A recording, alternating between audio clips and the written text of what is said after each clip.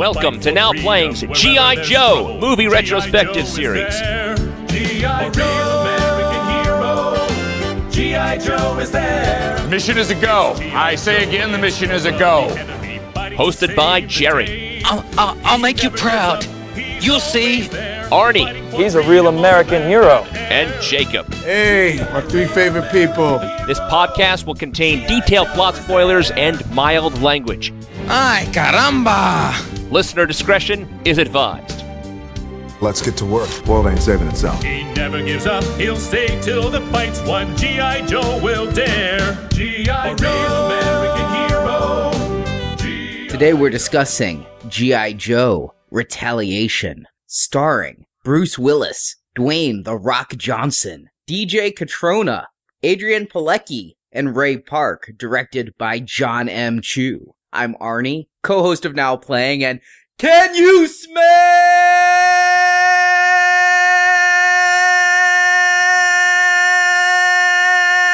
what the Arnie is cooking? I'm awake now. This is Jacob, a real American podcaster. Hey guys, this is Jerry and Arnie. Today, I'm not with you. I'm not against you. We'll find out if you are with me or against me in about 10 minutes. You were with me last week after being against me for an entire retrospective of the Transformers. Well, yeah, I don't know what it's like to be on your side. That was weird. I feel dirty. Unclean. And we are here discussing G.I. Joe Retaliation, the latest G.I. Joe film that we should have been talking about a year ago. We wouldn't have been talking about it a year ago. We didn't have a time in our schedule to talk about it. Really, we didn't this year either, but Carrie moved to October. So we got G.I. Joe, which had moved around. And I have to say, when this film moved away from 2012, I was genuinely disappointed. I can't believe it, but this is our first time discussing The Rock. And I know he wants to be called Dwayne Johnson. Too bad. We're going to call him The Rock. Everyone calls him The Rock. It's like Marky Mark. We're never calling you Mark Wahlberg. Deal with it. Same with you, Dwayne. And despite his pretty deep film credits these days, this is our first time getting to him. I'm a reluctant fan. I've seen a lot of his stuff, even The Tooth Fairy. And I was really excited thinking that after the mess of a last movie, which was dumb fun, but really a mess, that you bring in Bruce Willis, The Rock, it could really be fun. I was excited for G.I. Joe Retaliation. Yeah, I mean, one of the things about Dwayne Johnson is that even when he was a pro wrestler, he was really known for having far superior, what they'd call mic skills. So probably the tail end of his wrestling, he did far more talking and showboating than he did anything memorable in the ring. So yeah, he's one of those perfect wrestler actors who can legitimately deliver lines, and he's always just an amazing presence on film, being legitimately a very large, muscular guy. Yeah, he's someone that I've been waiting for to really make an impact on the screen. By the time he was wrestling, I had kind of got out of it. I would see him every once in a while because my little brothers were still into wrestling, and I was always impressed by his presence. He could talk, like you said, Jerry. But The Mummy, The Scorpion King, Tooth Fairy, I don't know if I've said Journey to the Center of the Earth. A lot of the films he's done, I've not been drawn to. I've watched a few of them, and just not the right vehicle maybe for him. I haven't really watched most of his action stuff, but he's someone that I feel like should have a good screen presence. I just don't know if he's ever had the right movie, but it makes sense for a G.I. Joe movie, you know, the big muscular guy. See, I am prone to be against pro wrestlers in film. I mean, the history is not very good. Hulk Hogan, Mr. T, even when they're fun, they usually can't act. Where The Rock won me over is he was hosting Saturday Night Live, and I'm like, oh god, the host is a wrestler. And I just was scowling, arms crossed, not going to enjoy it. But he was genuinely funny. And yeah, The Scorpion King, not very good, but I kind of liked him when he was taking on Stifler in The Rundown and Be Cool. Even the movies that aren't very good with him in it, like Doom and Southland Tales, I enjoy his performance, and he's not afraid to make fun of himself. In Be Cool, he made fun of the eyebrow raise, and in Journey 2, he made fun of his little peck pop. So I just find him to be fun. He has a good, playful sense of humor for such a big guy. And someday, Jacob, we will get to a Fast and Furious retrospective where you will smell what The Rock is cooking because he elevated that franchise. I cannot wait for Fast and Furious 6, but no time this year for a retrospective. As good as The Rock, or as titillating as he may be with those flexed pecs, that wasn't the real draw for me for this G.I. Joe Retaliation. What got me kind of excited was the director, John M. Chu. Now, for those that really pay attention to Now Playing, every once in a while, I'll talk about Step Up, because it is a franchise I am in love with. And John M. Chu is the one who really came in and changed that franchise. That first film, he didn't direct it. It was real melodramatic and had some dance and had this gang story. And he came along and he realized what he was directing. These goofy dance movies. He really started to mix the genres up, brought in martial arts, brought in these ideas of superheroes, you know, with powers manifesting as they dance. He had a real eye for capturing movement, and he just brings a lot of fun and energy to the screen. So I was interested to see him take over an action film, especially one starring ninjas, kung fu, karate. It's not that far from popping and locking. So that's what I got excited here. And I gotta say the writers as well for this film. Not a bad couple of writers. Did Zombieland. I know that film didn't win when we had that poll for a one-off special, but funny film, a lot of snappy one-liners in there. So there's elements here that gave me hope, as much as I didn't like that first live-action film or that cartoon. Agreed. These writers, Zombieland came in dead last when we were trying to decide on a horror one-off last year, but I would have given it a strong recommend. Big fan of Zombieland, and they also were kind of raising my hopes for this G.I. Joe film, knowing if they could make a fun, funny Zombieland film, then you put The Rock in here, who's good at humor. I expected this to just be really lighthearted fun. And yeah, these guys were why I was so excited for G.I. Joe to return to the screen, whereas after the last one, if it hadn't been them penning the script and these people on screen, I probably wouldn't have seen a sequel to last week's movie. I was one of the people who voted for Zombieland. I really wanted to hear you guys talk about that one. Really enjoyed that movie. But I don't know if I enjoyed it in a way that I want, hey, the people who made that movie, I want them to write a G.I. Joe movie. So I was a little nervous about what that meant in the translation. I don't know anything about the director. I'm not a Step Up guy. I've not seen any of the movies. I guess I just need to step up and maybe check them out based on your praises here, Jacob. Well, if you're worried about the writers, what does it say when this thing gets delayed a year? That's never a good sign, right? Yeah. What they said was that it was because 3D movies made so much money and they wanted to convert it to 3D. I personally think that's a terrible choice. I hate post-conversion 3D. What I read, though, was there was a real reason for this. And there's a spoiler alert at the top of this podcast. In the original draft, Channing Tatum was killed off early, cutting pretty much all ties with the first G.I. Joe film. And Channing Tatum had become a huge star. He was in Magic Mike, 21 Jump Street. He'd really become a name. So the rumor I'd really heard was that they were going back to reshoot major parts of this film to take this star and make him central to the film, and that the 3D was just a excuse. I had heard that rumor too, and I had thought that, but we'll discuss it. I don't think that's what pans out. If they did any reshooting, it was for buddy building moments that I'm not sure we needed. But yeah, Jacob, we'll get into it. Usually when a film's delayed, it's because it tested bad. They're redoing scenes, trying to save what they can. I don't know if there was a whole lot reshot here. It may have been just 3D. I can't imagine it, though, taking so long. But I guess with the way release schedules are, it might have only taken a few months to post-convert it, but then you got to wait for the right time to release it to try to get that #1 spot in the box office. Or, realistically, they could have had no confidence in this film. I mean, you look at when it was going to come out, June of last year. Last year was a huge summer. We covered most of the big movies. I mean, you had Avengers breaking box office records. You had another Batman film coming out. That thing was going to just do gangbusters after The Dark Knight. So much was happening last summer, and this was going to be right in the middle of it. This was going to be a week before July 4th. I think that they might have thought this movie was not going to succeed with that competition, so they come here. There's no competition here. Oz has been out a couple of weeks. Yeah, the Twilight author had a new movie. Not quite the same audience there. And so they moved it to the vast wasteland that is early spring. Yeah, but you always get the surprises in March. There's always that March surprise. So it's not the same doom and gloom spot of a January, February release. This March release does not come with the same expectations and dread that A Good Day to Die Hard came with because it was a February Valentine's Day release. I agree. March is better, but it's still a time with very little competition. Well, Arnie, let's not delay our plot summary anymore. Tell us what we saw. When last we left Cobra, they had successfully replaced the President of the United States with a master of disguise, Zartan.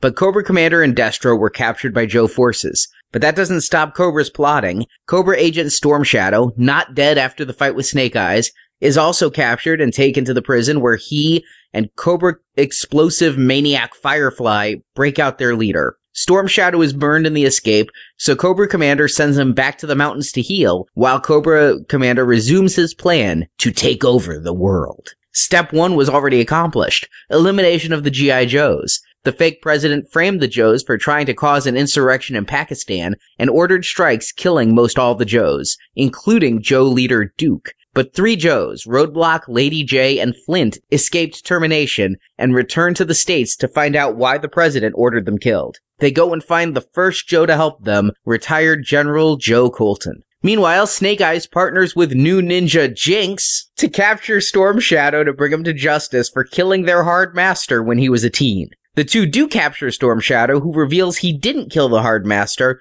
and they figure out it was Zartan, in disguise as a ninja master. He killed the hard master to see Storm Shadow exiled, so he would become Zartan's muscle. Angry at the betrayal, Storm Shadow agrees to partner with the Joes short term to avenge the hard master and kill Zartan. But time is growing short. The fake president calls for nuclear disarmament and brings the 8 countries with nuclear powers together to discuss it. When they won't all immediately agree, the president launches his nukes at the world. The other world leaders retaliate, then to save humanity, they destroy all their nukes in midair. Every nuclear weapon in the world is destroyed. But that leaves Cobra an ace up his sleeve, Project Zeus. A series of 8 satellites in orbit are poised to drop projectiles which destroy major cities with no radioactive fallout. To prove he's serious, Cobra Commander destroys London, declares himself ruler of Earth, and if any power refuses to comply, he'll use Project Zeus to destroy their city. The Joes attack, free the real president, and Storm Shadow kills Zartan, revealing that Zartan was in fact impersonating the president. And defeated, Cobra Commander flees and launches all the Zeus weapons. But Roadblock kills Firefly and aborts the launch of Zeus, saving the Earth and destroying the Zeus satellites. And with this, Roadblock is promoted to leader of the Joes, and he vows to hunt down Cobra and kill him with General Patton's gun as credits roll. We're gonna get into it. We'll talk more about Zeus and General Patton and all of these Joes, but I have to say I had a guilty desire coming into this movie. I knew, based on the rumors, that all the old Joes were going to be killed off, and we were starting with a new set of Joes. It was a pseudo-reboot, the harshest kind of reboot. You get rid of the entire creative team, you get rid of most of the characters, you keep only what you have to keep and start again. I was really hoping to see Marlon Wayans back and all of them back just for one scene so I could watch them die. I'm going to agree, Arnie. I'm shocked how much this film tries to divorce itself from the previous one. It's just not going to mention things that happened before. What we saw in that last film, apparently those were nanomite wars. Like, they're just going to change and ignore whatever they want. And you know what? Not a bad idea. I'm willing to go with it because there's so much about that film I did not enjoy. For me, it was kind of the opposite. I was surprised they referenced as much as they did, especially in that little opening where they talked about nanomite wars and Duke was the new leader and they mentioned Destro. I'm surprised we saw Destro. I mean, even in the glass tube, I'm surprised he was still an entity. So I'm kind of surprised we got as much as we did, but at the same time, one of the things that I thought was a little odd about the pseudo reboot is it's kind of as if Cobra's been around all along and that Cobra Commander has this weird following of loyalty.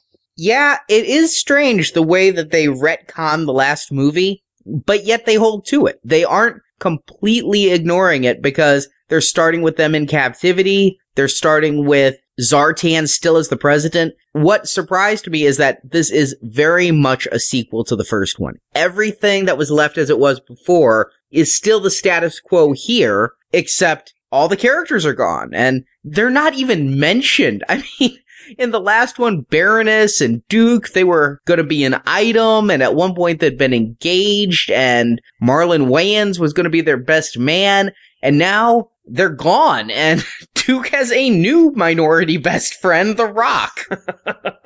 Yeah, what's crazy is when we get to Pakistan, supposedly, my understanding was, those were all the Joes. All the Joes went into Pakistan. So every Joe was killed except the 3 that make it out alive, which means Ripcord, Scarlet were presumably there. Maybe they had left the Joes by this point. Who knows? But if they'd left the Joes, you'd think that they'd call them when they needed help when they got back to the States. Yes, they would have teamed up with Joe Colton, yeah. They did sort of reference there were other strikes on Joes, but it just felt like conspicuous by absence, all of these characters from the first one. When Zartan, as the president, was talking, he comments specifically all other facilities and personnel have been attacked as well. So we, for some reason, shouldn't assume that the attack we saw on screen was the only one that occurred. So this is like Revenge of the Sith. There was an Order 66, like to wipe out all the Jedi. We just didn't get the montage here. Yeah, if the last movie was The Phantom Menace, this one is quite clearly the Revenge of the Sith. I could not help but think about it, how you had the Chancellor, who was an evil man pretending to be good, pretending for national security's sake that this force is hurting them and ordering a military strike to take them out. Yeah, they just watched Revenge of the Sith and said, yeah, let's make that. No. They watched the A-Team. Come on. A group of military guys that are framed for a crime. They're on the run, on the lam, but they're still fighting for justice. This is the A-Team. Well, keep in mind that there have been other G.I. Joe stories to go this route. When IDW started up the new comics, there's a little bit of this that Cobra's the new security force hired by the government. The Joes are on the run. The whole G.I. Joe Renegade series that was on the Hub a year or two ago, it's all about the Joes being on the run. So there's this weird theme of always wanting to put the Joes in the A-Team van that, as kind of a longtime fan, I wasn't huge on. But they never really explain what's going on where they take out the Joes. I mean, you see the president on television going, the Joes were eliminated with extreme prejudice. Something no president would ever say. I mean, we killed bin Laden and we didn't have Obama. We took out bin Laden with extreme prejudice. I mean, it's just not very presidential. But he's the quicker blower-upper, baby. They send the Joes to Pakistan because nuclear weapons have been stolen. The Joes recover the weapons, and somehow they make it seem like the Joes are causing a revolution, even though the cabinet fully heard the president say, make them do this. But what they said was, it was the Joes, it was Snake Eyes who went and assassinated the president to cause this unrest. So the president would then send them in to get the nukes. It was a big plan where you had to be able to read people's minds and predict what was going to go on. I mean, we see this in movie all the time where the plots are so unlikely. But yeah, Snake Eyes killed the president, so there would be revolution, and the Joes knew the president would send them in to get these nukes, and they were going to steal them and use them for nefarious Joe reasons. Okay. You don't see anything wrong with that? I don't see anything more ridiculous than what I saw last week. No? Maybe not. Maybe not yet. And it wasn't even Snake Eyes. Snake Eyes is missing during this opening. They specifically say Snake Eyes is gone, and if he's gone, he must have a good reason. We never know what that reason is, right? Because it's not Snake Eyes who kills the Pakistani president, it's Storm Shadow in disguise. I think that was a poor attempt to kind of string us along, because you're right, there's no rhyme or reason of where Snake Eyes is at. Roadblock knows he's gone.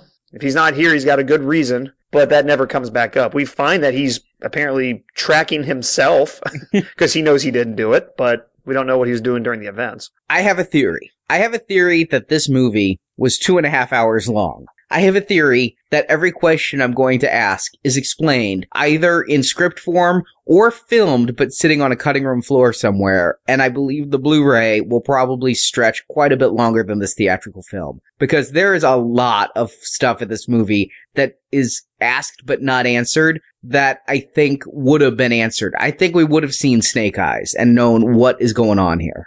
John Chu has already come out and said that, yeah, there's going to be a lot of extras on the Blu-ray. He's already said that in an interview I saw online. So you're absolutely right. It's coming. Yeah, this film feels like it was chopped up to get under a 2-hour playing time. There's scenes that are missing. To me, it was so obvious while watching this film. Me too. And I don't think it was necessarily running time. I think it was reactionary. You see this all the time, is where people read test score audiences on a first film. We kind of saw this with Ghost Rider. The first film was too talky. The first didn't have enough action. It's like the directors and writers had a film, and maybe the producers and the studio got it, and they're like, is there 5 minutes where somebody isn't punching, swords fighting, or shooting? Cut it. Because I think that we would have known what's going on with Snake Eyes. The dialogue just asks questions that are never answered, and we never find out. And if you stayed for the end credits, Marvel has trained me like a Pavlovian dog to not leave before the lights are fully up. There are scenes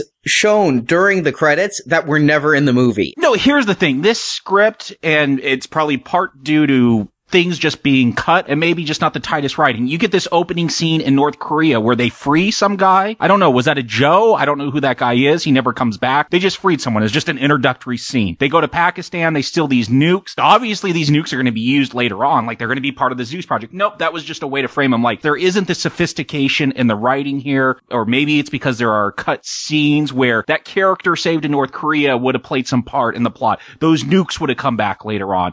Things happen to move the plot along, but then they get dropped. Nothing is tied together in this film. That said, during these opening scenes, I'm still kind of enjoying it. The Rock is introduced. He's our major character here. He's shown as Duke's new best friend. He has 2 kids. I never really thought about the G.I. Joe people having kids in a house. I just, from the cartoon and everything, thought they lived on the base and were celibate or something. I mean, never gave it some thought. And here we have The Rock. I don't know what happened to their kid's mom. She's in a cutscene. Yeah, who was watching The Rock's kids while he's on the run for the rest of the movie? Never explained. But does it need to? I mean, I think that's getting a little nitpicky. Like, who is The Rock's kid's babysitter? Like, come on. It was Major Blood or something, but Hulk Hogan came, Mr. Nanny. Go watch that film. Hold on now, there's a huge scene in the movie. The big bonding thing between Duke and Roadblock is them having a shooting contest about babysitting those kids. It's Chekhov's babysitter, man. Yeah, and you know what? I think we're kind of witnessing some scenes. You know, if they added any scenes with Channing Tatum, it obviously wasn't to, like, not kill him, but it was, I think, maybe to establish a better friendship, because suddenly Roadblock is, hey, I gotta do this for Duke. And the scene where he's at his house playing Call of Duty or whatever they're playing, it's just to humanize them and make them buddies. Whatever. It's not a big plot point. Which I like. That last film, there's something cold about it. It was so utilitarian. Let's get in as many new designs for vehicles so we could sell them as toys. And I kind of like this more human feeling. You know, I like some of the one-liners. I enjoy that Duke sucks at military video games. Yes, they seem like obvious jokes, but I'm enjoying this. This does seem more lighthearted, and I'm going with it at this point. And I like that The Rock is asked to say a prayer before going into battle, and he does Jay-Z. It's a nice moment. I'm sure this was in the script, but this is also an energy that I saw Chew bring to the Step Up films. Like, this is a Hasbro movie. It's based on toys. It's based on a kid's cartoon. Yeah, we're gonna go off to battle and we're gonna drop Jay-Z lines. There's something fun about that. Like, we talk about Christopher Nolan and the Batman and the Dark Knight, and he took, you know, this goofy character that we all thought about as Adam West in Batman 66 and did this as real as possible version of Batman. Well, you do that with G.I. Joe, you get Zero Dark 30. So, I don't mind this being like more cartoony. I like the fun that we're having here at the beginning. Jacob, for me, I think you're actually pointing out something that I thought about throughout the entire movie as a whole. Yeah, there's a little fun up front, but I think this movie is grossly missing fun. I saw a movie last weekend that we're obviously not here to talk about, but Olympus Has Fallen, to where if you're going to be a intense action thriller, be an intense action thriller. If you're going to be a fun G.I. Joe movie like I thought last week's was, then be that. Find what you're going to be and be that. And I don't think it pulled off being an intense action thriller, but I think it wanted to be. And thus, a guy like me doesn't get the fun G.I. Joe movie that I showed up for. Well, we'll talk about it as we go through. I think we're all agreed here in the beginning scenes, though. This is fun. We are liking Roadblock and Duke and their camaraderie there. And we're introduced to 2 more people. I don't know anything about them, having watched the entire film that I know in these opening scenes, Lady J and Flint. Did we even see them in the animated film, or they weren't in the last movie? We saw everyone in the animated film. As characters in the animated film, no, not really, but they were really big characters in the first season of the animated series. Flint was actually the primary on-screen leader in the first season of the G.I. Joe cartoon. Duke was in those first two miniseries and was in the show a lot, but I mean, you saw Flint probably more often than you saw Duke when the show started proper, and then Duke kind of came back a little bit in General Hawk, blah, blah, blah. I won't get into that. He's a big name. If you're going to call somebody a character, you gotta, hey, I got to name a Joe for this movie. Flint's the next name off the list that you pull off. He's obviously not a gung-ho or a Mud or Junkyard or whatever, but if you need a name for someone who you're going to make prominent in the film, Flint is a really big name to give to a character. The problem is he's not a big character in the movie. He's Flint in name only. Kind of a waste in this movie, but I guess you need another gun in the movie to watch your back. And apparently he's a free runner, which I don't know where they pulled that out for Flint. John Chu being the director. That's what I got at the beginning scene in Pakistan. Like, I'm like, oh, is parkour one of his specialties? Is he the parkour specialist? But I'm like, this is John Chu. Like, he wants something like this in his film. He needs this movement. Yeah, that's why we got it. In the prologue where they show Flint on the screen for a second when they're talking about the Nanomite War, they list one of his skills as a free runner. Oh, so it was on his file card. I missed that. Yeah.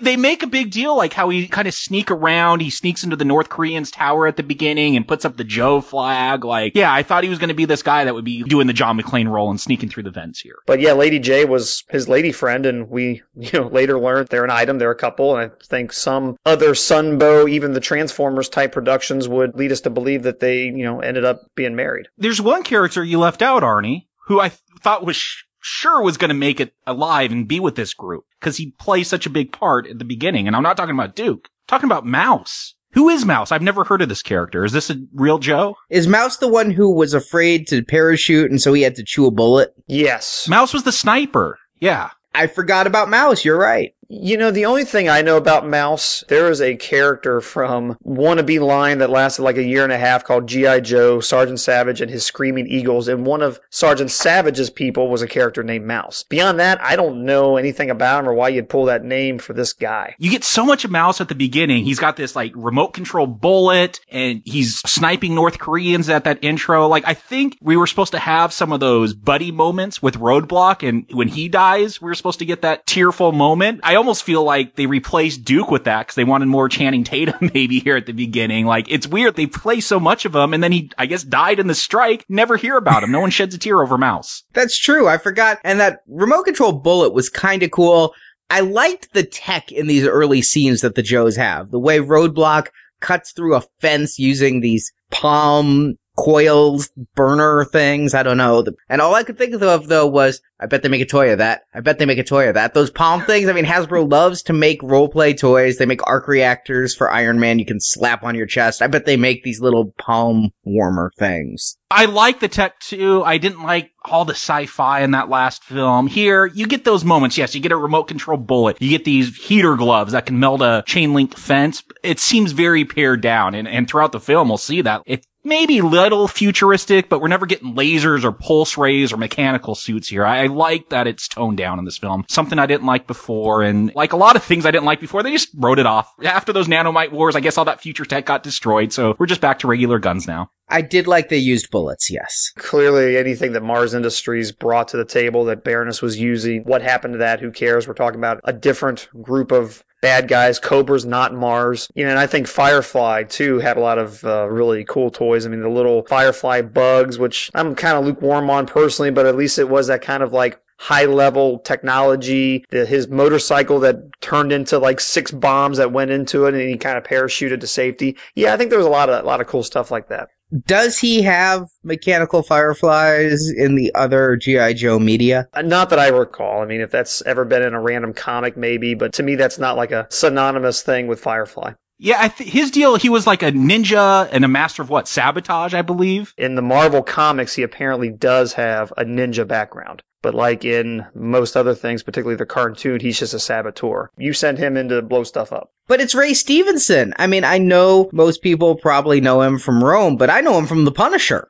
Yes, that's my go-to point too. And he had a bit part as Volstagg in Thor. Yeah, he's fun in here. I like he gets to use his British accent, and you take Lock, Stock, and Two Smoking Barrels and Snatch. I believe Brits can be hard asses. He's one of the joys of this film. He has a lot of fun. He has these mechanical fireflies that fly around and blow up. Sci-fi, yeah, but it's not crazy stuff. This isn't little nanomites. I was afraid. I remember seeing those on one of the trailers. I'm like, oh, they're bringing the nanomites back. But no, they fly around and they blow up. They kind of literalize his code name. But yeah, a great performance with Stevenson here with his Firefly character. Always a joy to see him when he shows up. Yeah, I would say he is to the side of Cobra what The Rock is to the side of Joe. And so it's good that those two eventually face off. They are my favorite characters on each side. The other actor who seems to just be having a lot of fun and chewing up the scenery is Jonathan Pryce. Yes. Now, he plays the president, and really he plays Zartan in this, because we get Arnold Vosloo back. He and Channing Tatum and then the two ninjas are the only ones back from the last one. But I think they only needed Vosloo on set for 5 minutes? For a couple of quick scenes of his face when they could have just even scanned him in and he never even showed up. But playing a evil president, I think this guy does such a great job as dual roles. He plays the evil president and the real president completely differently. And he's so much fun as an evil old dude. Yeah, he hams it up, and I love it. Like, I love when Jonathan Pryce is playing the president via Zartan. Like, he has a dickish vibe about him whenever he does that. He's always smirking. But when you see Pryce as the regular president locked up in this underground bunker, like, plays it totally different. Really great acting here. What Jonathan Pryce does here with these two characters and how he portrays Zartan being the president, especially when he doesn't have to play act. When he's in front of the regular president, it's just a lot of fun watching him. And in the scene that he has with Lady Jader, he's just like, oh, no. I'm going to have you tonight. You're going to be my girl.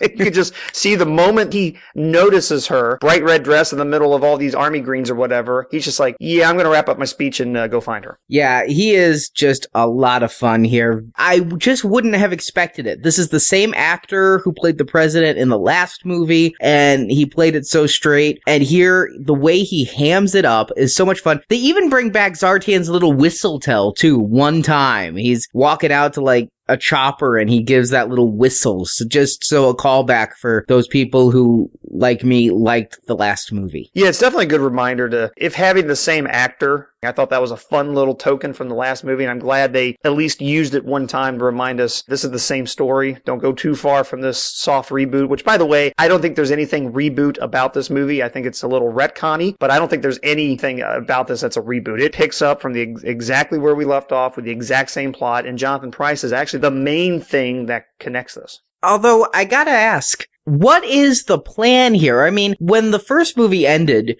Cobra Commander was captured, Destro was captured, Zartan was president. I kind of figured Zartan would be like, well, sucks for those guys, but hey, I'm leader of the free world, and he'd go with it. But instead, he's very much a follower who's wanting to get Cobra Commander back. I think that a lot of this plot, having Storm Shadow, who was later shown to be a long-term Zartan henchman, go and kill the Pakistani president and then be captured and taken to this German facility, is all Zartan's plan to bring back his leader. And he was the one who last time was like, I don't want that mind control. He was the one who stood up to the doctor the first time around. So to make him such a loyal follower, again, I would have just liked an explanation for that character. I think this is where the movie is going to pretend to be a soft reboot, but what it's really doing is retconning. What I assumed at the end of Rise of Cobra is that we witnessed Cobra Commander establish Cobra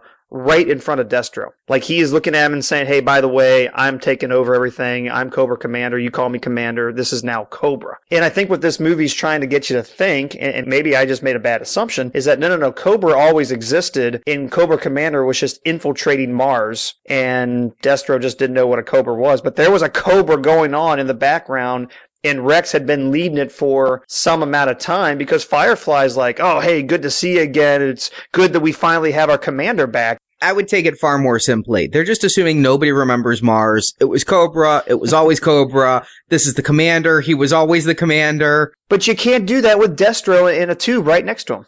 They do it. I'm pretty shocked what they do with Destro in the tube here. I couldn't believe it. I really thought for sure that Destro was going to be a big part of this movie because of the last one. They gave him the mask. I knew that actor, thank you all the listeners, that Doctor Who actor wasn't back this time. But I thought for sure that you'd have Destro there because to me, he is such a major part of what Cobra is. Cobra Commander offs him. I was shocked. Cobra Commander, especially with that cartoon rewatch, but I always remember him being real whiny, had that high-pitched voice. This Cobra Commander that we get in this film is a badass. This guy rules with an iron fist. Storm Shadow infiltrates this underground base. Who is this warden? Who's this actor? He looks very familiar. He looks like someone I've seen. I couldn't quite place him, though. We saw him many times. He was in The Next Karate Kid. He was in House of a Thousand Corpses. He was in Predators.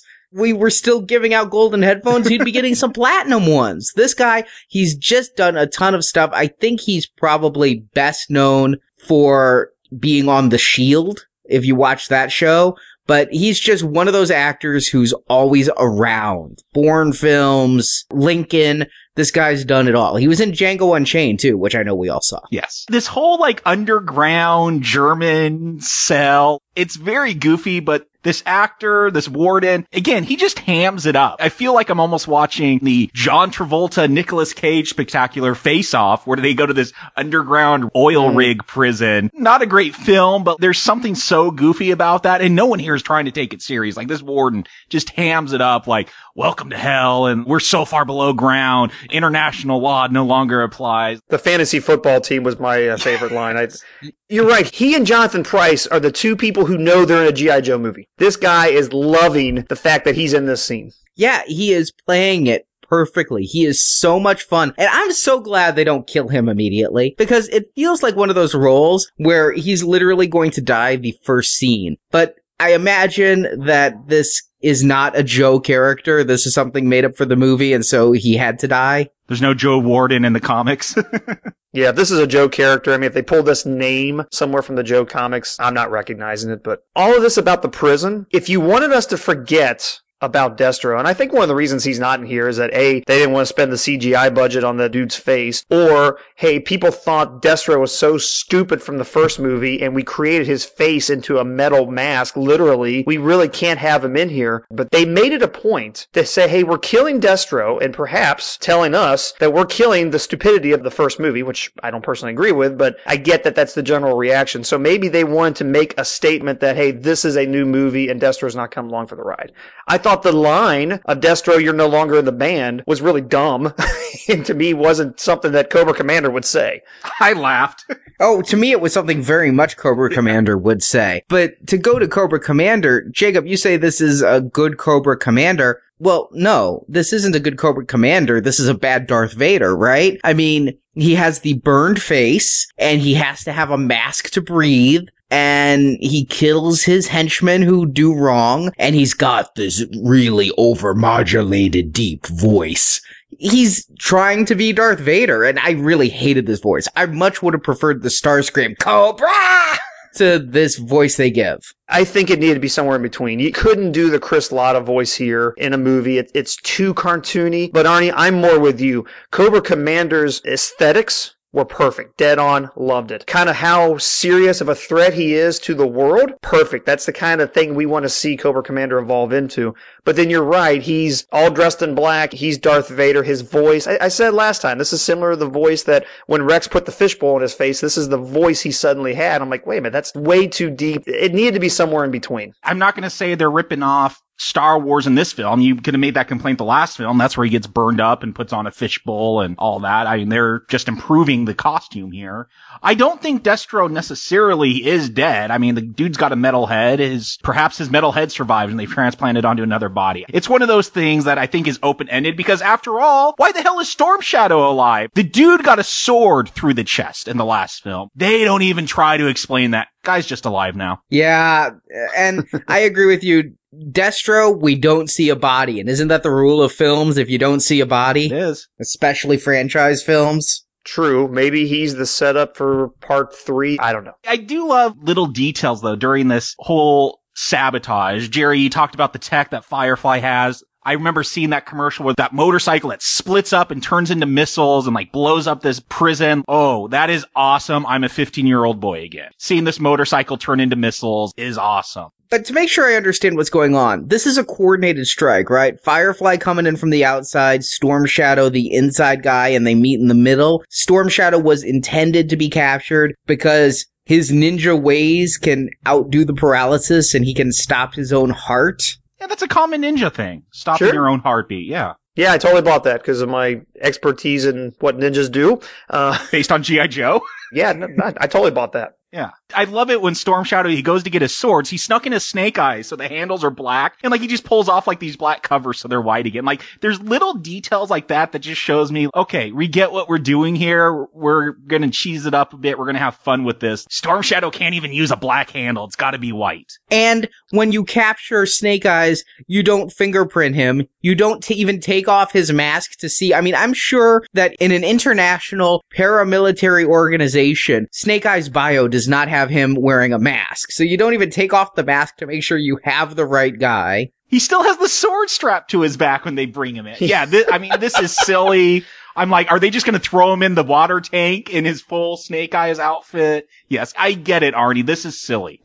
We're doing a cartoon, and I'm not willing to give this movie a bone every time because it reflects cartoon logic. There are times where I'm going with it, but there are moments like this where I'm like, okay, we could have thought this out a bit better. And they leave the swords in the room, just like in the stairs, the graded stairs. They just leave them there after they've already they administered him. And the sword, just leave them, they're fine. But I do like the breakout. I like the killing of Destro. I am so with the movie at this point and the new start, even if I didn't get to see Ripcord killed and Scarlet killed and Heavy Duty killed and Breaker killed.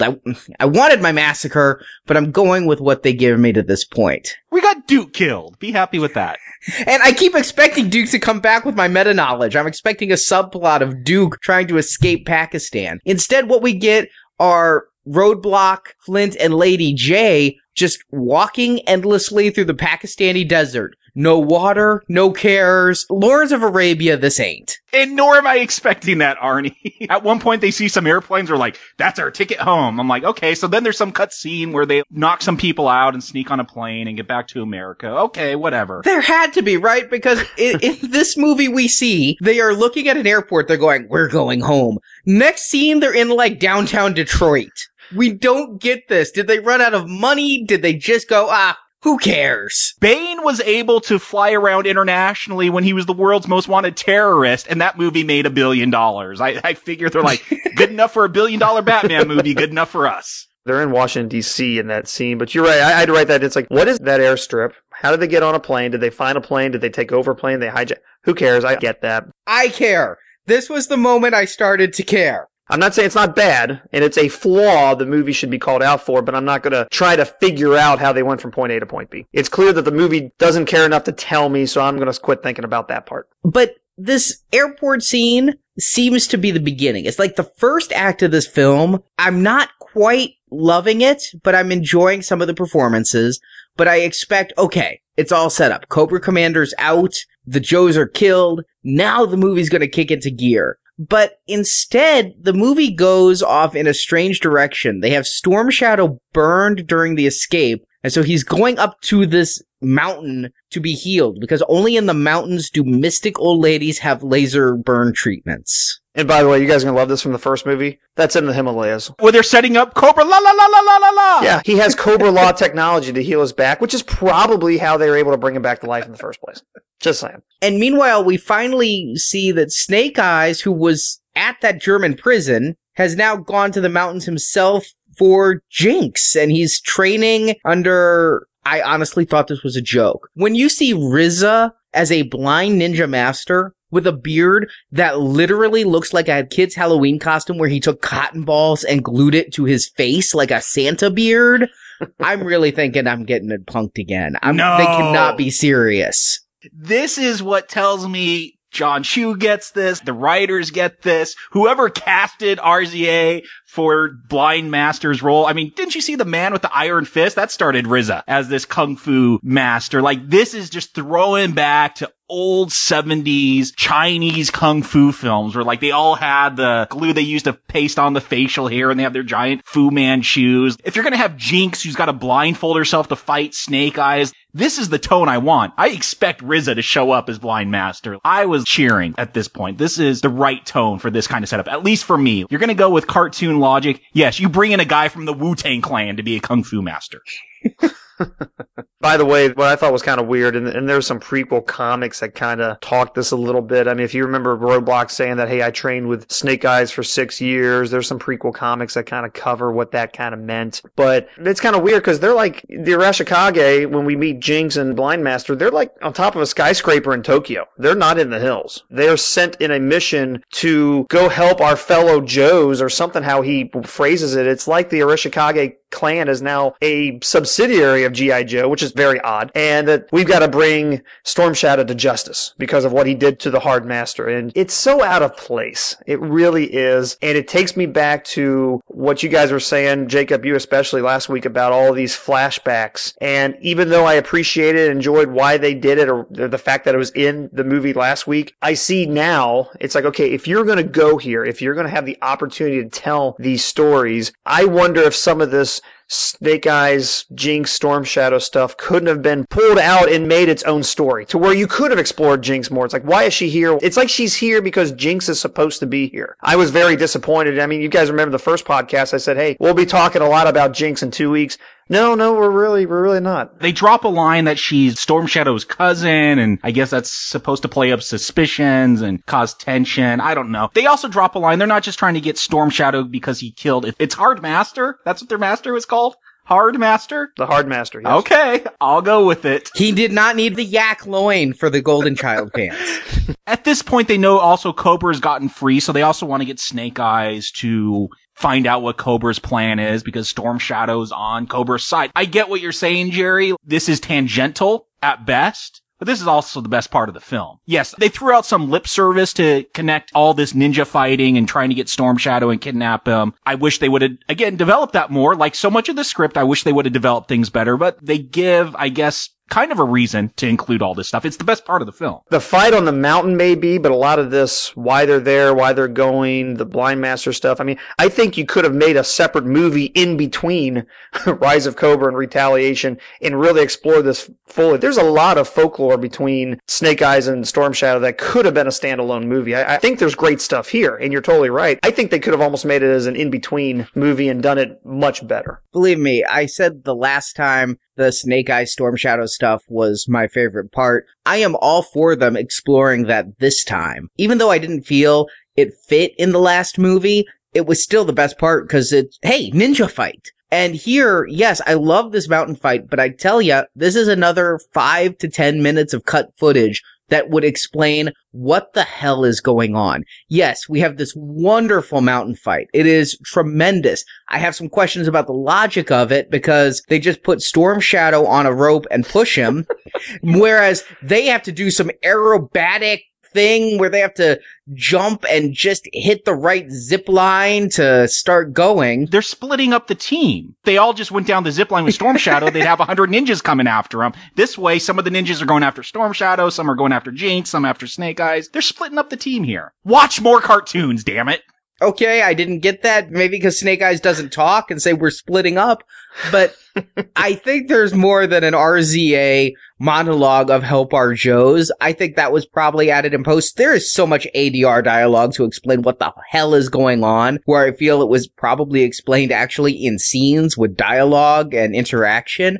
I thought that was just done ADR with Blind Master because, again, it's a throwback to Kung Fu films from the 70s being dubbed into English. I do like this mountain fight, but it's at this point that I realize story is secondary. What I am watching is akin to a rock video where there's going to be a lot of action and no reason for it. They might as well have had a white horse run in. Well, they spent a little time with Jinx and Snake Eyes really setting up all these lines. And I think what's going on is that the line they throw Storm Shadow on is completely separate from any of the lines that they and the ninjas following them are on. And they have multiple lines, which is pretty smart, because if Snake Eyes and Jinx go down a line, well, why chase them? Just cut it, and they're done. But no, they're transferring from line to line, and then they've got to go find Storm Shadow. So it doesn't make a lot of sense. I would just think if you put a guy in a bag and throw him down a zip line, even if he doesn't fall off the line because he's not in control, he's going to smack into something and get killed. Put that aside. But probably the most brilliant, you say a rock video, well, what you're actually seeing is a 7-minute silent interlude. You're seeing a comic book, a literal comic book actually come into life. What they're doing is they're referencing G.I. Joe issue number 21.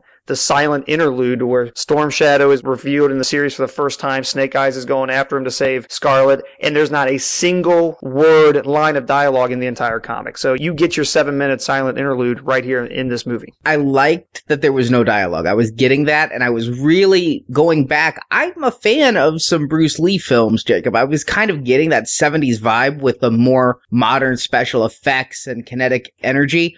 What killed this scene for me, or what would have made this scene absolutely stand out as one of the best mountainside battles I've ever seen, would be if they either had some pop songs or a more action-y score. The score for this film is in every way lackluster. You got Wu-Tang on the set, but you get Henry Jackman to do this really not at all memorable score. I don't know Henry Jackman. He did First Class. I kind of liked his stuff there, but I really felt the score hurt this scene when you had amazing acrobatics and amazing effects. It just would have been nice, since we don't have any words to hang on, to have some really impactful music. Yeah, here's the thing. I've been praising John Chu, excited that he is directing this. I'm not big into electronic or club music, but in Step Up, there's some great music when they're doing their dances, the heavy drum and bass. One of the things that got me excited about Retaliation was those first trailers where they had that like electronic version of Seven Nation Army by the White Stripes. It was just something cool about that. Like, everything's distorted, and I get what you're saying. Like, the music, the score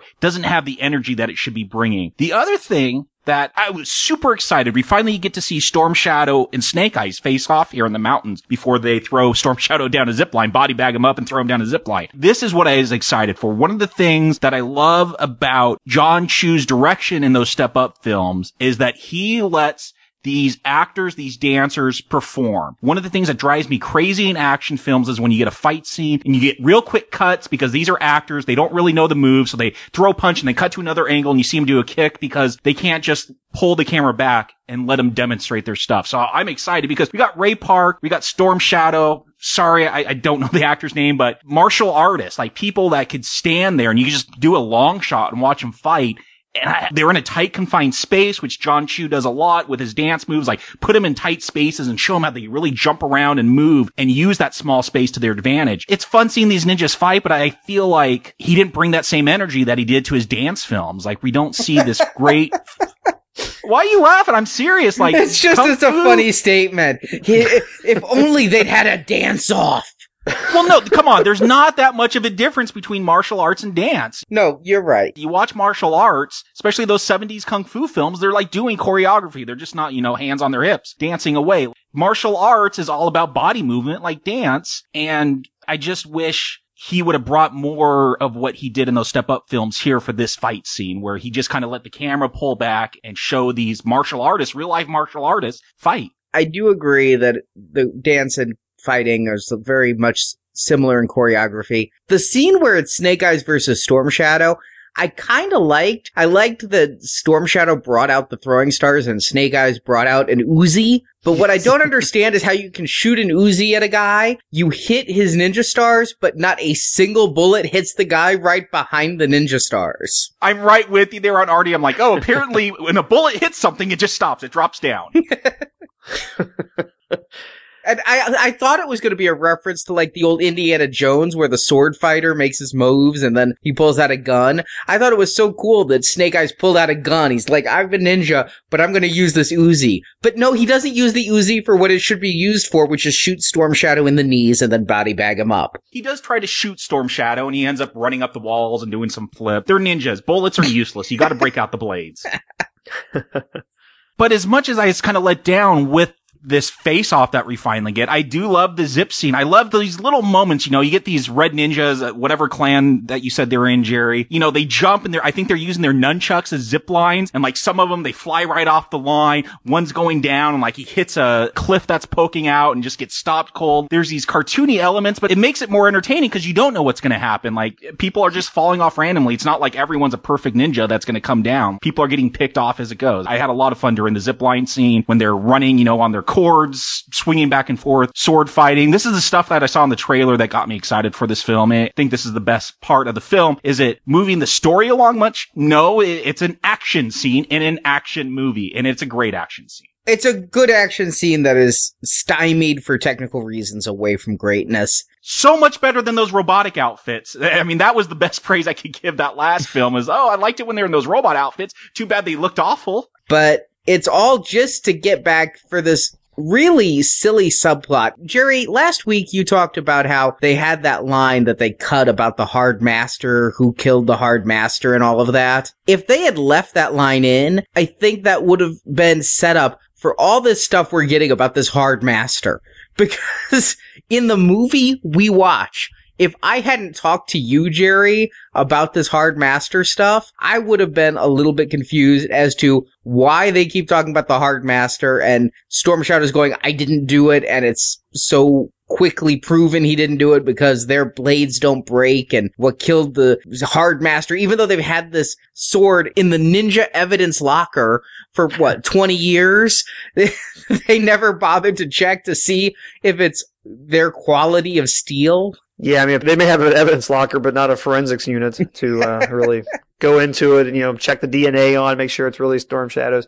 CS Snake Eyes. I thought about that because, I postulated last week that maybe they took that line out because they wanted to set up something else in a sequel that maybe they didn't know they're going to get. Keeping that line in the movie last week would have made this any better or worse. I mean, either way, we end up to the same point that, hey, Storm Shadow is accused of doing this. And, once he's back on the skyscraper in Tokyo, his first words are, hey, what hurt more is that none of you believed me. It's not like he and Snake Eyes were good friends. He was nothing but a douche to Snake Eyes his whole life.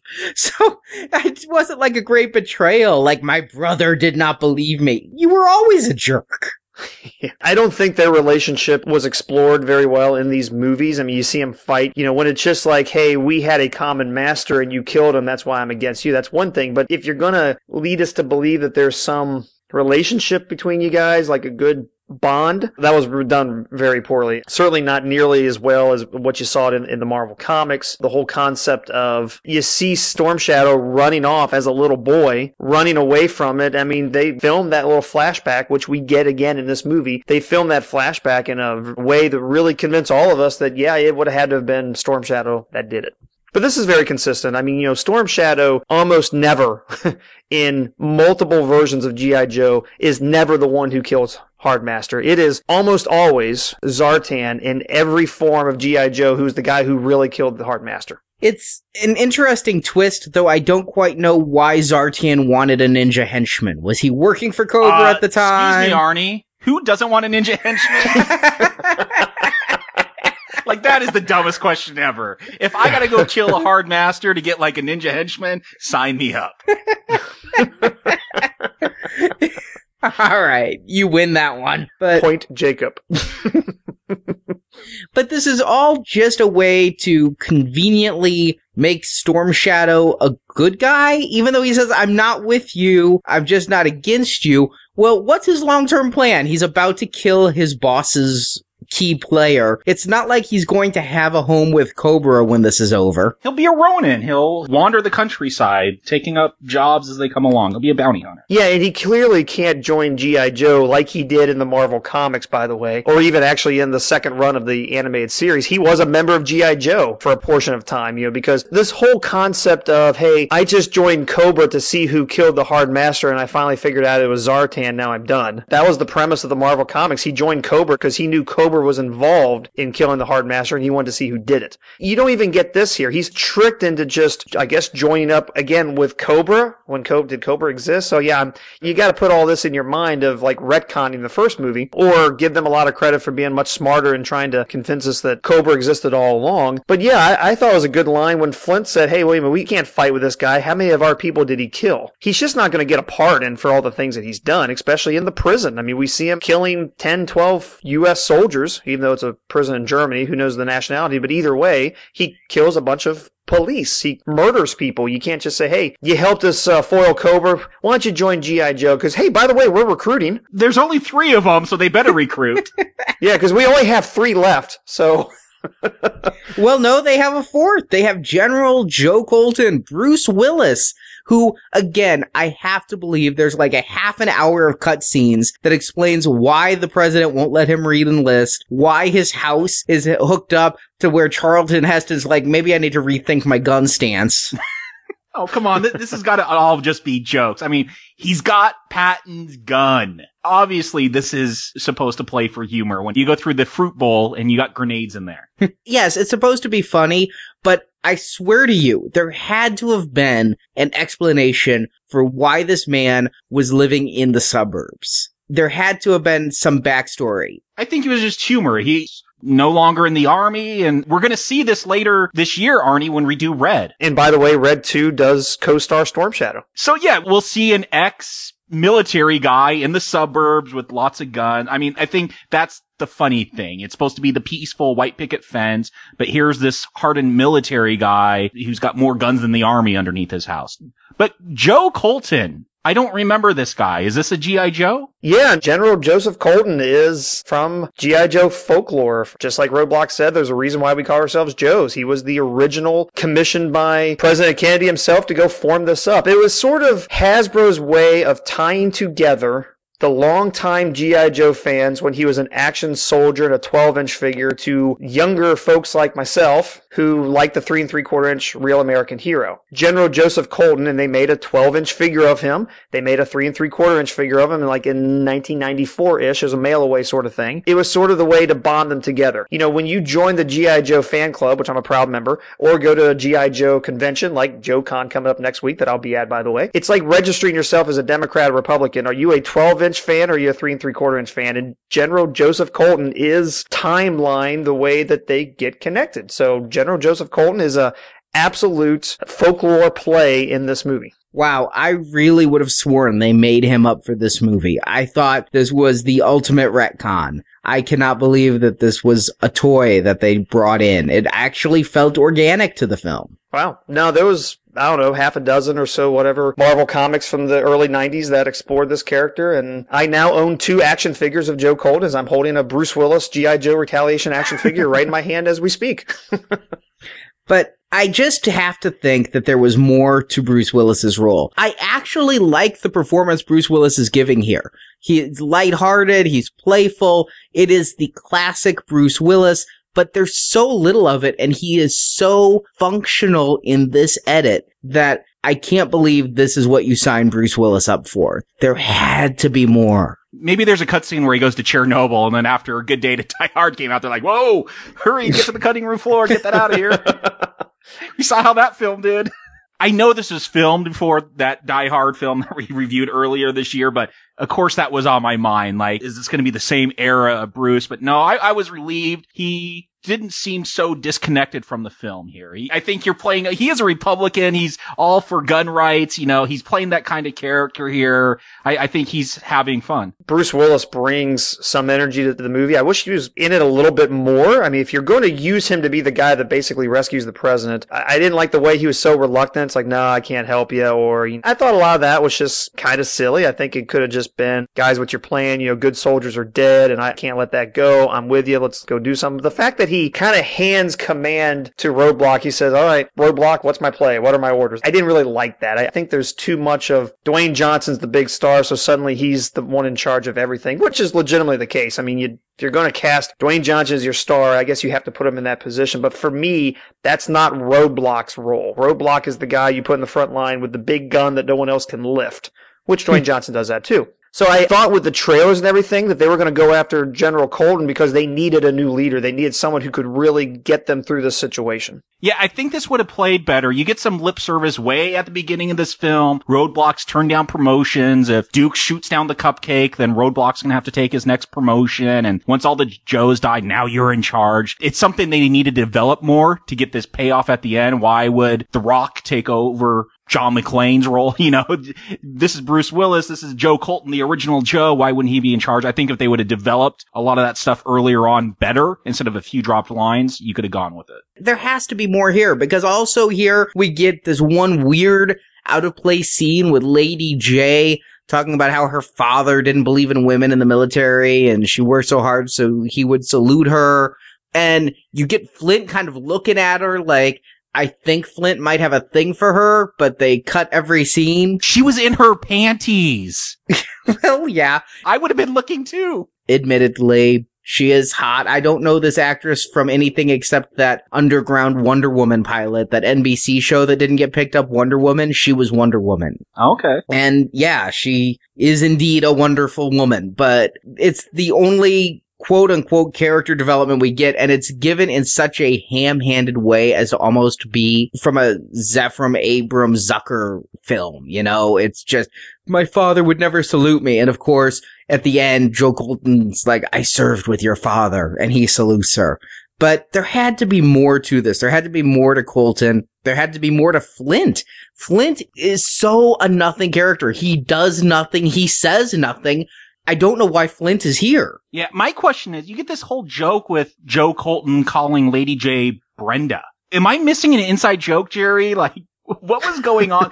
Is her real name Brenda? No, I mean, according to like the card backs and everything, it's like Allison Hart Burnett. So this was just supposed to be a joke about an old soldier not respecting a woman. I think he's just giving her a generic lady's name. Like, you know, that was the name of his secretary when he was rising through the military. I don't know. That was the name of his cover girl. You're Brenda because I said you're Brenda. Okay, so go get me a coffee. That sort of mentality. He is Bruce Willis. He doesn't need to know anyone's name. He doesn't need to read the script. He'll just make it up as he goes. Then again, she's the MacGyver who can build this really sophisticated database out of whatever scraps that have to be 20 years old in Roadblock's old gym, and apparently can go get me close to the president. I'll take his hair. I'll do a DNA run. I mean, how is she doing all this? This stuff really bothers me. I want her to edit our shows because she pays so much attention to kind of, sort of, you know, that I cut out from everybody's speech all that little brain filler, she calls it. She has a great ear. I want her. There are people paid to be specialists in speech. That's how they would verify if these Bin Laden tapes were real or not when he was sending those out. Is he already dead and this was just a pre-record? I mean, this is real stuff for it to be all put into one person that could do computers and make a DNA tester and wear a red dress and look hot so she could get the hair from the president. You know, yes,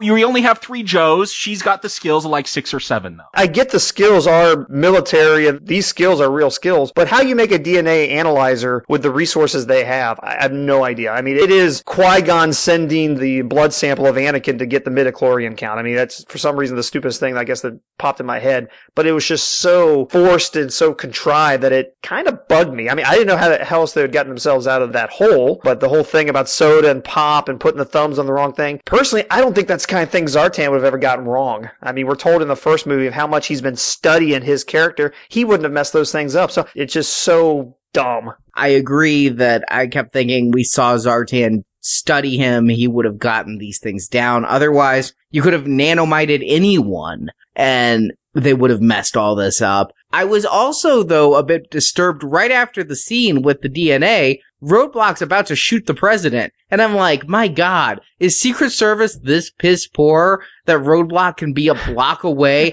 and it takes Firefly to save the president? I mean, yes, we know the president's an imposter, but a presidential assassination like this, I'm sorry, they close down city blocks to keep you away from the president when he's somewhere. That's what took me out. This is Cobra Secret Service, though. They're blatantly walking around with Cobra lapel pin. Maybe they just don't have the CIA and FBI training that the real Secret Service do. Then we find out the president's big plan, because it started with stealing nukes in Pakistan, and he goes on this anti-nuclear war crusade. And I'm like, why is Cobra / Zartan anti-nuke. This is genius. Like, this is every right-wing talk show. This is why nuclear dearmament is bad. They just want us to get rid of our nukes so then they can nuke us. Like, this is right-wing paranoid conspiracy stuff. To get rid of your nukes is actually a bad thing because then people will use them against you and you can't fight back. Although I have to say that the scene in which Zartan clearly goes out of character and says, oh, well, by the way, I am the leader of the free world, by the way, I'm just saying. And he arms them, and it's like, I'm at enemies with everybody. I'm going to do, and you. That was a lot of fun. How clever it was. I'm going to fire all my nukes. You're going to fire all your nukes. Hey, I'm going to disarm my nukes, which, by the way, I don't know. Does that work? Can you shoot every nuke you have and just disarm them in the sky? Do they just not interact in a nuclear way? I don't know if that works. It still seems to me like you'd still destroy half the world by disarming them in flight. They're in space. You don't detonate them, you destroy the engines and they just fall. Yeah, okay, you don't start the reactions necessary. Okay, Right. That's what I'm assuming, but I would still think when you blow them up, the materials involved there are still going to have some impact. Maybe not like just dropping a platinum rod onto a city. But I am so confused because we see the president and he's nuking everyone, and I love this cartoonish conceit. He's playing Angry Birds as he does it. That was funny, Oh, I'm actually.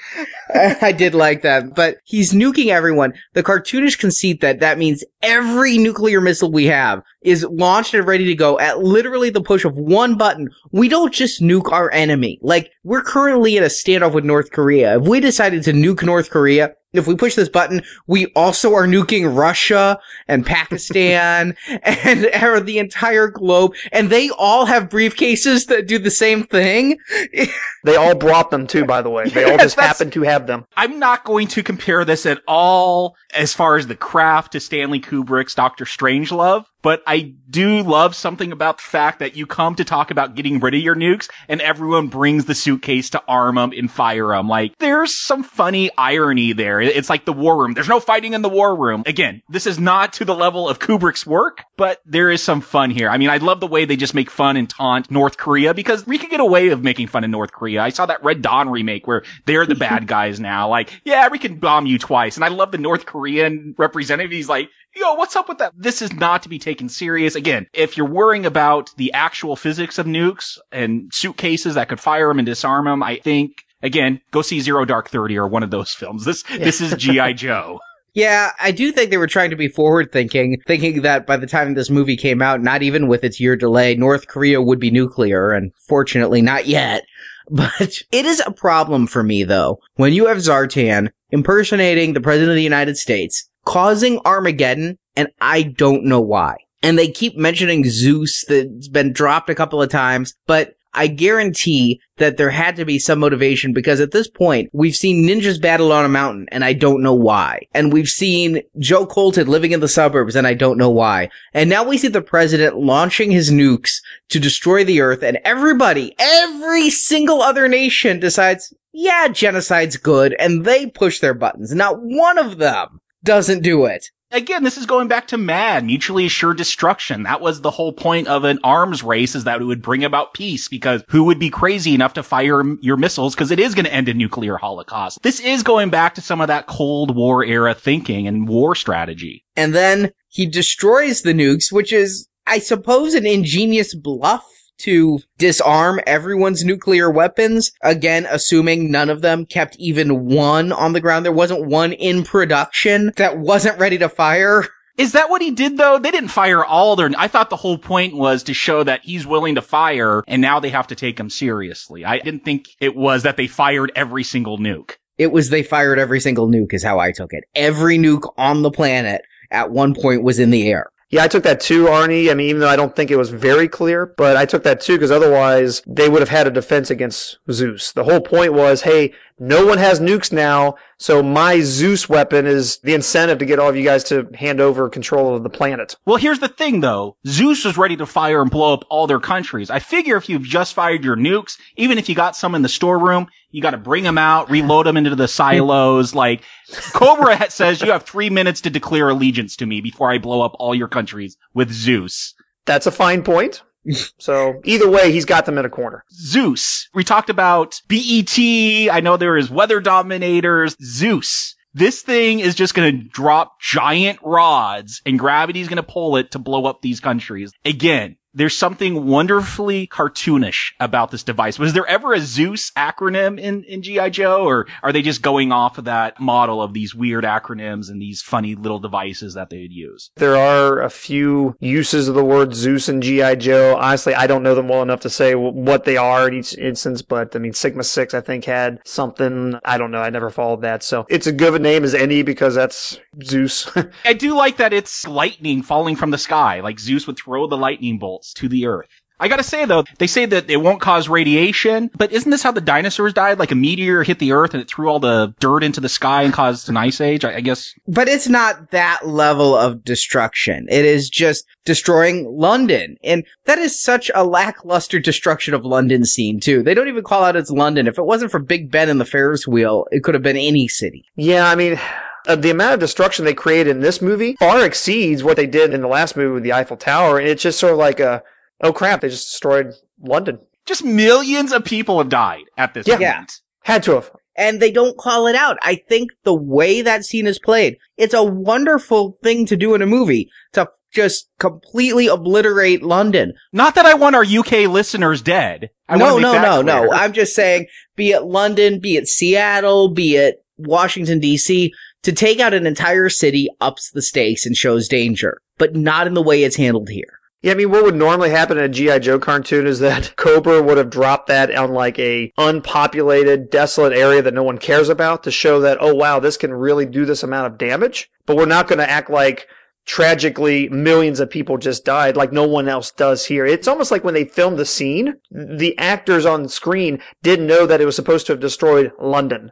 Yeah, the British Prime Minister should have been a bit more upset. There should have been a little more focus on him. What I do like, though, is at this point, they're bringing out this stupid satellite thing. I'm not liking Zeus, but I love that when Cobra reveals themselves, this is the moment in the trailer that got you and I excited, Jacob. They unfurl Cobra flags at the White House. His tanks show up. Real his tanks right out of the cartoon. Yeah, the boat. I don't know what that boat was called, but the big blades in the back, the big fans, like all the vehicles here, they're straight the retro toys. We always talk about a film being toyetic. And it's got to create new toys to sell to kids. Here, they do the opposite. It's retro. Like, they go back to the original designs, the planes, the helicopter that we'll see Cobra Commander get into later on. Like, all this is just straight from the 80s toy line. The G.I. Joe aesthetics of this movie are dead on. Snake Eyes looks so much better than he did in the last movie, even though I wasn't completely offended by it. Here, they got it right.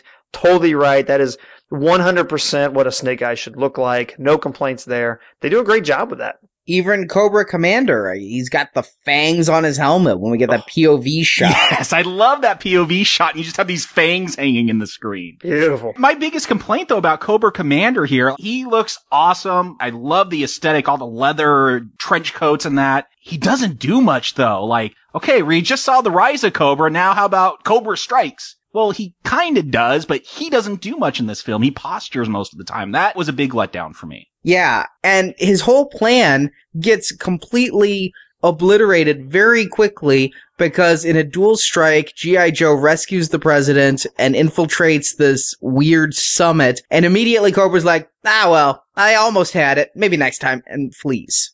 Yeah, he just takes off, like they don't pursue him. It's really weird. The big final battle is between Roadblock and Firefly. He's very nonchalant the way he just walks off. Cobra Commander is a tough character because he's not a jump in the battlefront lines, fire the guns, and really, I mean, he's not going to go one-on-one with Snake Eyes. That's not who he is. So he's tough to treat on screen. He is the I'll get you next time gadget, next time sort of character, the way he just took off and they couldn't get him. It sets up a sequel. Cobra's still out there. And he doesn't have to like fight anybody to where you have to try to decide, okay, well, who could he take? This end fight just, again, because I think they cut the dialogue and they cut these things down so much. I'm not even sure where the president is. I'm not sure where the summit is. I don't know exactly which Joes are in which location. I don't know why Cobra's like, all right, I'll just destroy all these 8 major cities. I don't know why when Roadblock gets the briefcase and pushes the disarm button, these satellites are so fragile. Oh, if we're disarmed, we're going to blow up. Yeah, I think there's a self-destruct button. They never call that out, though. It's the all knowing red button that will save the day. Everyone kind of disappears except Storm Shadow and Roadblock at the end here. Like, yeah, Flynn, I don't know what he's doing. Lady J and Colton are off doing something. I forget about Jinx and Snake Eyes. I don't even know what they were doing during this climax. It's weird because Joe Colton, he's like, oh, I'm going to get some of my old army buddies and they're going to help too. And I thought maybe they could work in some of the funnier names for some of the G.I. Joe characters that we will never see on the screen. I guarantee we'll never get a snow job on the screen. Like, I thought maybe you could have some fun with some of these goofier names, but no, we see them. They take out like a hiss tank at the beginning and that's it. They kind of just go away. I was hoping one of those guys would have been very obviously Sergeant Slaughter, because IMDb listed Robert Remus in this movie as Sergeant Slaughter. And I wonder if there's a scene, there was one clip of one of those guys doing something and I couldn't see him well enough, fast enough to see it. It's like, wait, was that Sergeant Slaughter? Was that? I was kind of hoping they would do something like that, because he is listed at IMDb as being in this film. Yeah, this whole climax, it's very fast, very quick. Lots of bullets flying. You're right, Arnie. It's not very clear. I wasn't even sure where Bruce Willis and Lady J were until I saw the president. I'm like, oh yeah, they were going to get the president. Yeah. For 3 people, there's a lot of different strikes going on in this ending. That was Roadblock's specific order to Colton, was to extract the president. I mean, so that was a very fast line when they're all around the table. So I mean, it was easy to miss. I didn't catch it clearly myself until the second time I saw it. Yeah, there's just so much going on, so little reason behind it. I like the Firefly Roadblock fight. I like how it ends. There's these little explosive fireflies and Firefly is holding one and he goes to set it out to blow up Roadblock, but Roadblock during the fight took the detonator and just blows the dude to hell. There will not be any Firefly if there's a sequel. Like, just straight blows him up. No, he's out of the band. But you know, the one thing that the climax was missing, especially when Bruce Willis was giving them the awards and everything, I was so hoping that, hey, we got a call from Pakistan. It's Duke. He's going to be okay. He's in a coma. He's in a coma, but he's going to be okay. Then he could have brought him back up in the third movie. No, they're going to have to stick the matrix of leadership or whatever that was in his chest to bring him back if they ever want a Duke. And then it just kind of ends. Cobra Commander makes it away, and there's a medal ceremony, and that's it. It's over.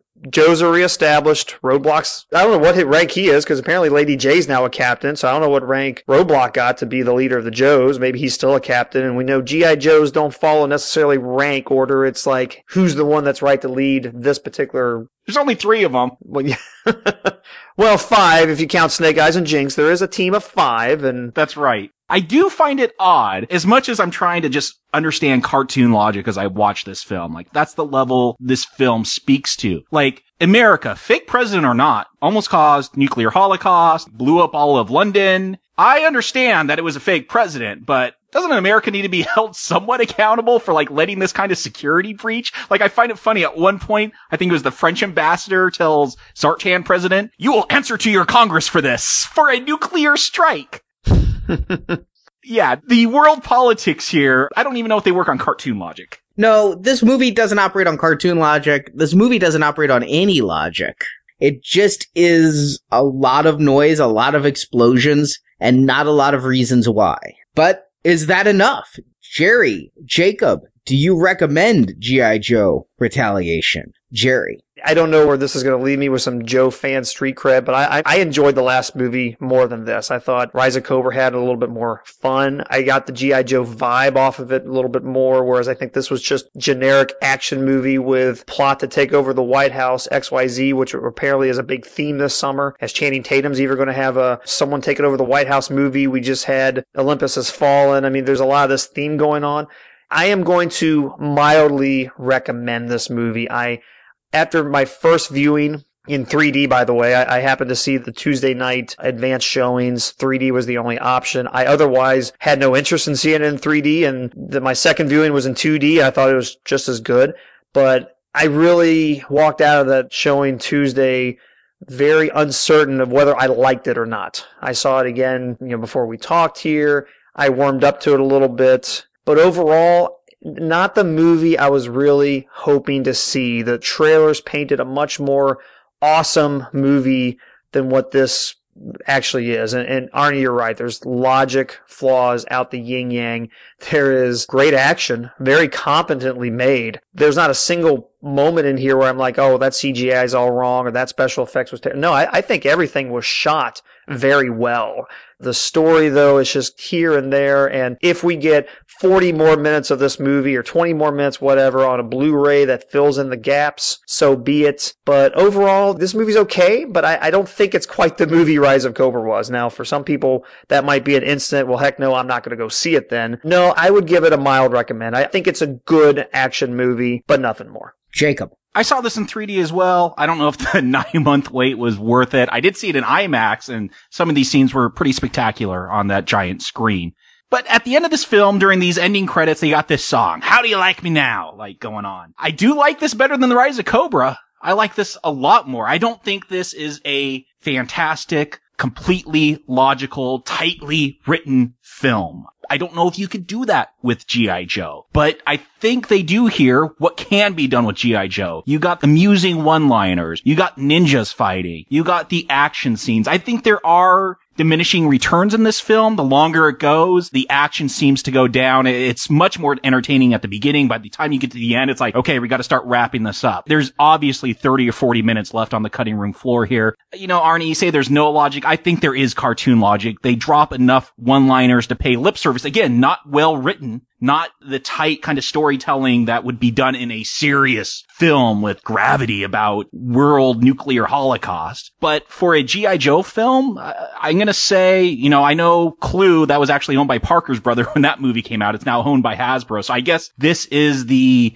best Hasbro film. They do what I would expect in a Hasbro film. Battleship, why are you introducing aliens into it? Transformers, why are you complicating the looks? There's a simplicity here that I enjoy. It's not just because I like simple stories, I'm not saying that, but I like how this plays up to the strengths of G.I. Joe. You have these cartoonish characters that all have their different specialties. You have ninjas, you have a guy that could carry big guns and shoot them. You have a dude named after a snake with fangs on his mask. I like all those elements. The action is there. It's entertaining for the most part. There is enough story to keep me involved. I was smiling throughout this film. This isn't an Oscar winner. I'm not claiming that, but this is a fun film. And yeah, I can recommend it. I hear what you're saying, Jacob. I found the action scenes in this movie to be fun, and I thought they were well staged. And I agree with both of you, the 3D in this was terrible. At many times it didn't even feel like 3D at all.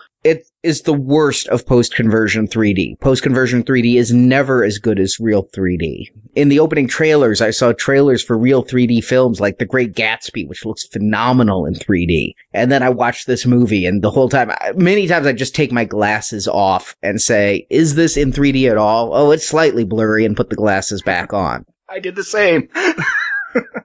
But I cannot get excited by action, no matter how well done it is, if I don't give a damn about the characters. And I am never allowed to know these characters. We get a few scenes of Roadblock playing with Duke in the opening of the film, and that is this film's equivalent of character development. On the good side, on the bad side, I don't know why anyone is doing what they're doing. I don't get to know anybody in this movie. And that's a real problem. I'm watching the spectacular ninja fight on the side of a mountain, and I don't care because I don't really know, except for my own stringing together reasons, why they're fighting on the mountain and what this has to do with the overall plot. This movie took me out completely. I just couldn't get excited even during well-made action scenes. At the end where Joe Coulson's in the back of a car spinning around shooting, it looks great. It was better than anything we saw in Die Hard, but I didn't care for the characters. And I'll tell you, I had a salty lunch the day I went to see this movie. I got a point, so stay with me here. So I was really, really thirsty. So I went, and I never get a large soda, but I got a large Coke at the movie. And I'm chugging this Coke throughout the movie because I'm so thirsty. And about 20 minutes from the end, I realized, now that was a problem. Now I have to use the restroom. And I realized something. If I leave this theater, I'm not coming back. I am not going to finish this movie. If this was not a Now Playing review, I'd have gotten up, pissed, and gone home. Because this movie, I just cared so little about it. It's not a bad movie, but there was nothing in this movie to make me engage. The characters were as flat as the 3D effects. Instead, because it's now playing, I held it and finished the movie. And how do I like you now? No, I don't like you at all. It's a not recommend. I agree with you, Jerry. The last movie was technically better. It had different flaws, but in the end, because you got to know some of those characters, it had a sense of fun that this one lacked. It's a soft not recommend because I really feel 100% of the problems of this movie occurred in post-production, in editing. And if they release an extended edition of this, where Joe Colton has some more scenes where we get to know him, and Flint has some scenes where we get to know him, and Cobra has some scenes where we find out the plot ahead of time, every problem in this movie could be fixed with scenes that I believe were scripted and filmed, but cut. Scenes that you see some of while these end credits are rolling, because there are scenes in those end credits that are never in this movie. An extended version of this on DVD could be a better movie than Rise of Cobra. It wouldn't have to work too hard to do that. But the film in its theatrical format is a not recommend. It's not even close to recommendable to me. Despite how good the action is, I don't go to movies just to watch explosions. I could watch clips of that. I could just watch MTV Movie Awards for Best Action Scene, watch the 5 nominated action scenes and call that a movie. I need more, and this movie had none. So G.I. Joe Retaliation? No, more like G.I. Joe Revulsion. Not recommend. And that's a damn shame, because that means G.I. Joe The Rise of Cobra is the best Hasbro movie, in my opinion. Your opinion is wrong, but you have a right to your opinion. Yeah, and Arnie, I mean, I'm giving it the mildest of recommends. I mean, I'm going to JoeCon in a week, and I'm going to load myself up on a lot of reading Marvel comics, going through some old toys, doing something to say that, hey, I'm going to JoeCon because of my love for everything else G.I. Joe, not because of the high of this movie, released a week before JoeCon starts. There's a big event at JoeCon where you can all go together and see a specific viewing of Retaliation at a theater that I guess is going to be fairly close to the convention center. I don't want to go to JoeCon and then have to sit through this again. This isn't the reason why I'm a G.I. Joe fan. I think it's a well-made movie, so I'm giving it the mildest of recommends. But I'm with you. I've watched Rise of Cobra now. At this moment, I've seen it like another time or two since we recorded. I still love that movie. I get excited every time I see that movie. I think it's a fun movie. This one, I'm like, okay, I've seen it twice. I wouldn't have seen it twice, except that I wanted to really get into it so that we can, when we talk about it, I'm a little bit more familiar with the scenes. But I wouldn't have seen this movie twice otherwise. I would have waited to the video and been done with it. I saw you post on Facebook that you were seeing it again, and I felt like posting, why? I feel bad because some listeners have posted on Facebook and tweeted, seeing G.I. Joe so I could listen to the Now Playing review. I felt like doing a public service announcement to not see this movie. I feel so bad for anyone who our review made go see this movie in theaters. I not only want my $14 back, I want that 2 hours of my life back. I'll be interested to see our fans' reaction on Facebook and in the forums. There was a lot of division between this film, and we've heard that here. Jerry, the fan, barely recommends it. I feel confident my recommend as a casual fan. Arnie, you don't like it at all. This film has been polarizing in the other critical reviews it's been getting, and some praise it for its action, some just slam it because it is G.I. Joe. I'm interested to hear what our fans have to say. What did you guys think? Let us know in the forums and on Facebook. Yes, come to the forums at nowplayingpodcast.com. Please post. And while you're at nowplayingpodcast.com, hey, there's a little banner at the top with a couple big red zombie eyes staring at you, and it is advertising our spring donation series. All the details are up. We are doing a zombie marathon as our spring donation drive. Evil Dead, 28 Days Later, Return of the Living Dead. For a $10 donation, you hear our reviews of the Evil Dead films. The remake is opening nationwide this Friday. I know a lot of people have seen advanced screenings. We're reviewing all 4 Evil Dead films, and then this summer also doing World War Z, the biggest zombie movie of all time. And if you donate $25 or more, you also get extra bonus thank you reviews. The Return of the Living Dead series, there's 5 movies in there from the 80s original all the way to Rave from the Grave, as well as 28 Days and 28 Weeks Later. Now, our spring and fall donation drives, these are what allow us to stay on the air. We are not selling podcasts. Now Playing has been and always will be free week after week after week. Plus so many bonus shows we did. We doubled up all of the second half of last year, getting in all those James Bond shows and so many other shows we've done twice a week for free. But we need financial support to stay doing this, to keep increasing our bandwidth and our forum capacity, all of that. And these zombie shows are our way of saying thank you to those who dig deep and donate to us. If you don't like zombies, just keep in mind, even if you don't want to listen to those shows, it's financial support from listeners that keep us on the air, and we thank those listeners for the support, and we just do some extra bonus podcasts as our way of saying thank you. These podcasts will only be available for a limited time. You can find all the details at nowplayingpodcast.com, and the first podcast, The Evil Dead, scheduled to come out this Friday. It's actually going out to people as they donate, but then they just have a longer wait for Evil Dead 2 next Friday. And also, if you enjoyed this show, please leave us a 5-star review on iTunes. It's word of mouth that allows our show to continue to grow, and a 5-star review on iTunes really matters so much, especially if you leave a written review instead of just the stars. So Jacob, Jerry, thank you for joining me. Jerry, I imagine the next time you'll be back with us will be next year for Transformers 4. That's right. So much excitement in your voice. And I think Rise of Cobra will still be the best Hasbro film.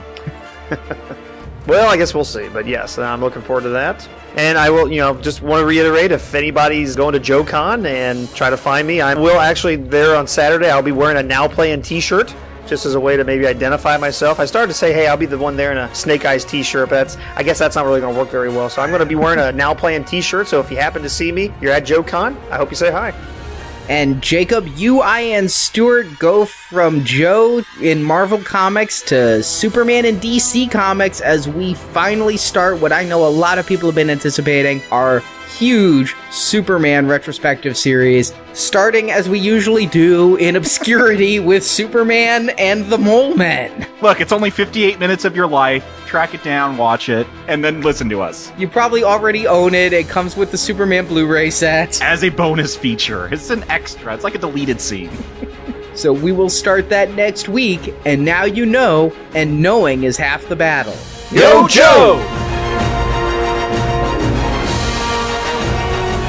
Technically, G.I. Joe does not exist, but if it did, it'd be comprised of the top men and women from the best military units in the world. The Alpha Dogs. When all else fails, we don't. Thank you for listening to this episode of Now Playing, and we hope you've enjoyed the show. It's time to go bye-bye or boom boom! Come to NowPlayingPodcast.com each week as we review another G.I. Joe film. Now that's what I call a challenge. You can hear more movie reviews at our website, NowPlayingPodcast.com. Well, whoever you are and whatever this unit is, I want in. In the archive section, you can find our reviews of the Transformer films, Star Trek movies, the Avenger films, Rambo, Rocky, and more. And all at the push of a button. Find hundreds of movie review podcasts at NowPlayingPodcast.com. To this I command! While at NowPlayingPodcast.com, be sure to join our forums, where you can discuss this review with other listeners. Okay, now that we're all close friends, let's head for the slaughterhouse! You can also follow Now Playing at Facebook and Twitter, where the hosts post new episode announcements and written movie reviews. We all go home or nobody goes home. The links to our social media pages can be found at NowPlayingPodcast.com. You will all come with me now. Support from listeners like you help keep Now Playing operating. So what you'll feed, snakes don't give for free. You can find a link to donate using PayPal at the bottom of our website, NowPlayingPodcast.com. The Emperor needs us, Commander! You can also show your love of Now Playing Podcast by shopping in our store, where you can buy panties, coffee mugs, t-shirts, totes, boxers, teddy bears, and much more. An itty-bitty ditty bag. You can also help out Now Playing by leaving us a 5-star review on iTunes. A link to Now Playing's iTunes listing can be found at NowPlayingPodcast.com. Can you get the word out? No sweat. Then do it. Now Playing's G.I. Joe retrospective series is edited by Ray, Jeff, and Arnie. Their capabilities are beyond anything we've ever encountered. Credit narration by Brock. Bravo! Bravo! You are as impressive as ever! Now Playing is non-affiliated with Hasbro or Paramount Pictures. G.I. Joe is a property of Hasbro and Paramount Pictures, and no infringement is intended. We were set up right from the start. The opinions expressed in Now Playing are those of the individual hosts and may not reflect the opinion of Venganza Media Incorporated. But I'm not telling you anything you don't already know, am I? Now Playing is a Venganza Media production, copyright 2013, all rights reserved, and no part of this show may be reproduced, repurposed, or redistributed without the written permission of Venganza Media Incorporated. I have something I need to do which goes against all orders. So if any of you decide that you have to leave now, I will certainly not hold it against you.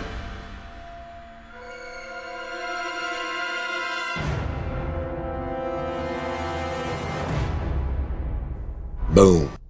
Grab my ankle! Hey guys, this is Jerry and Arnie. Today, I'm not against you. Oh, shoot, I screwed that up. Grab my ankle! So, being a John Chu fan, did you see Justin Bieber Never Say Never? Nope, my John Chu depth goes to the 2 Step Up films he did and his web series, The League of Extraordinary Dancers. I have not ventured on to Never Say Never, Justin Bieber's live concert film. Grab my ankle! Writers, maybe how would they translate humor over to G.I. Jill? To a G.I. Jill. Grab my ankle! Channing Tatum had become a huge star. He had Like Mike and a number of other films. Magic Mike. Not Like Mike. That's a Michael Jordan basketball film. Grab my ankle! Meanwhile, Snake Eyes partners with new ninja Jinx. We know Jinx. To Grab my ankles! Grab my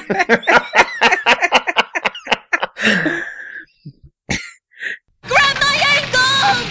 Heavy Duty and Call Girl and all those other ones. But Cover Girl. Oh, Call Girl.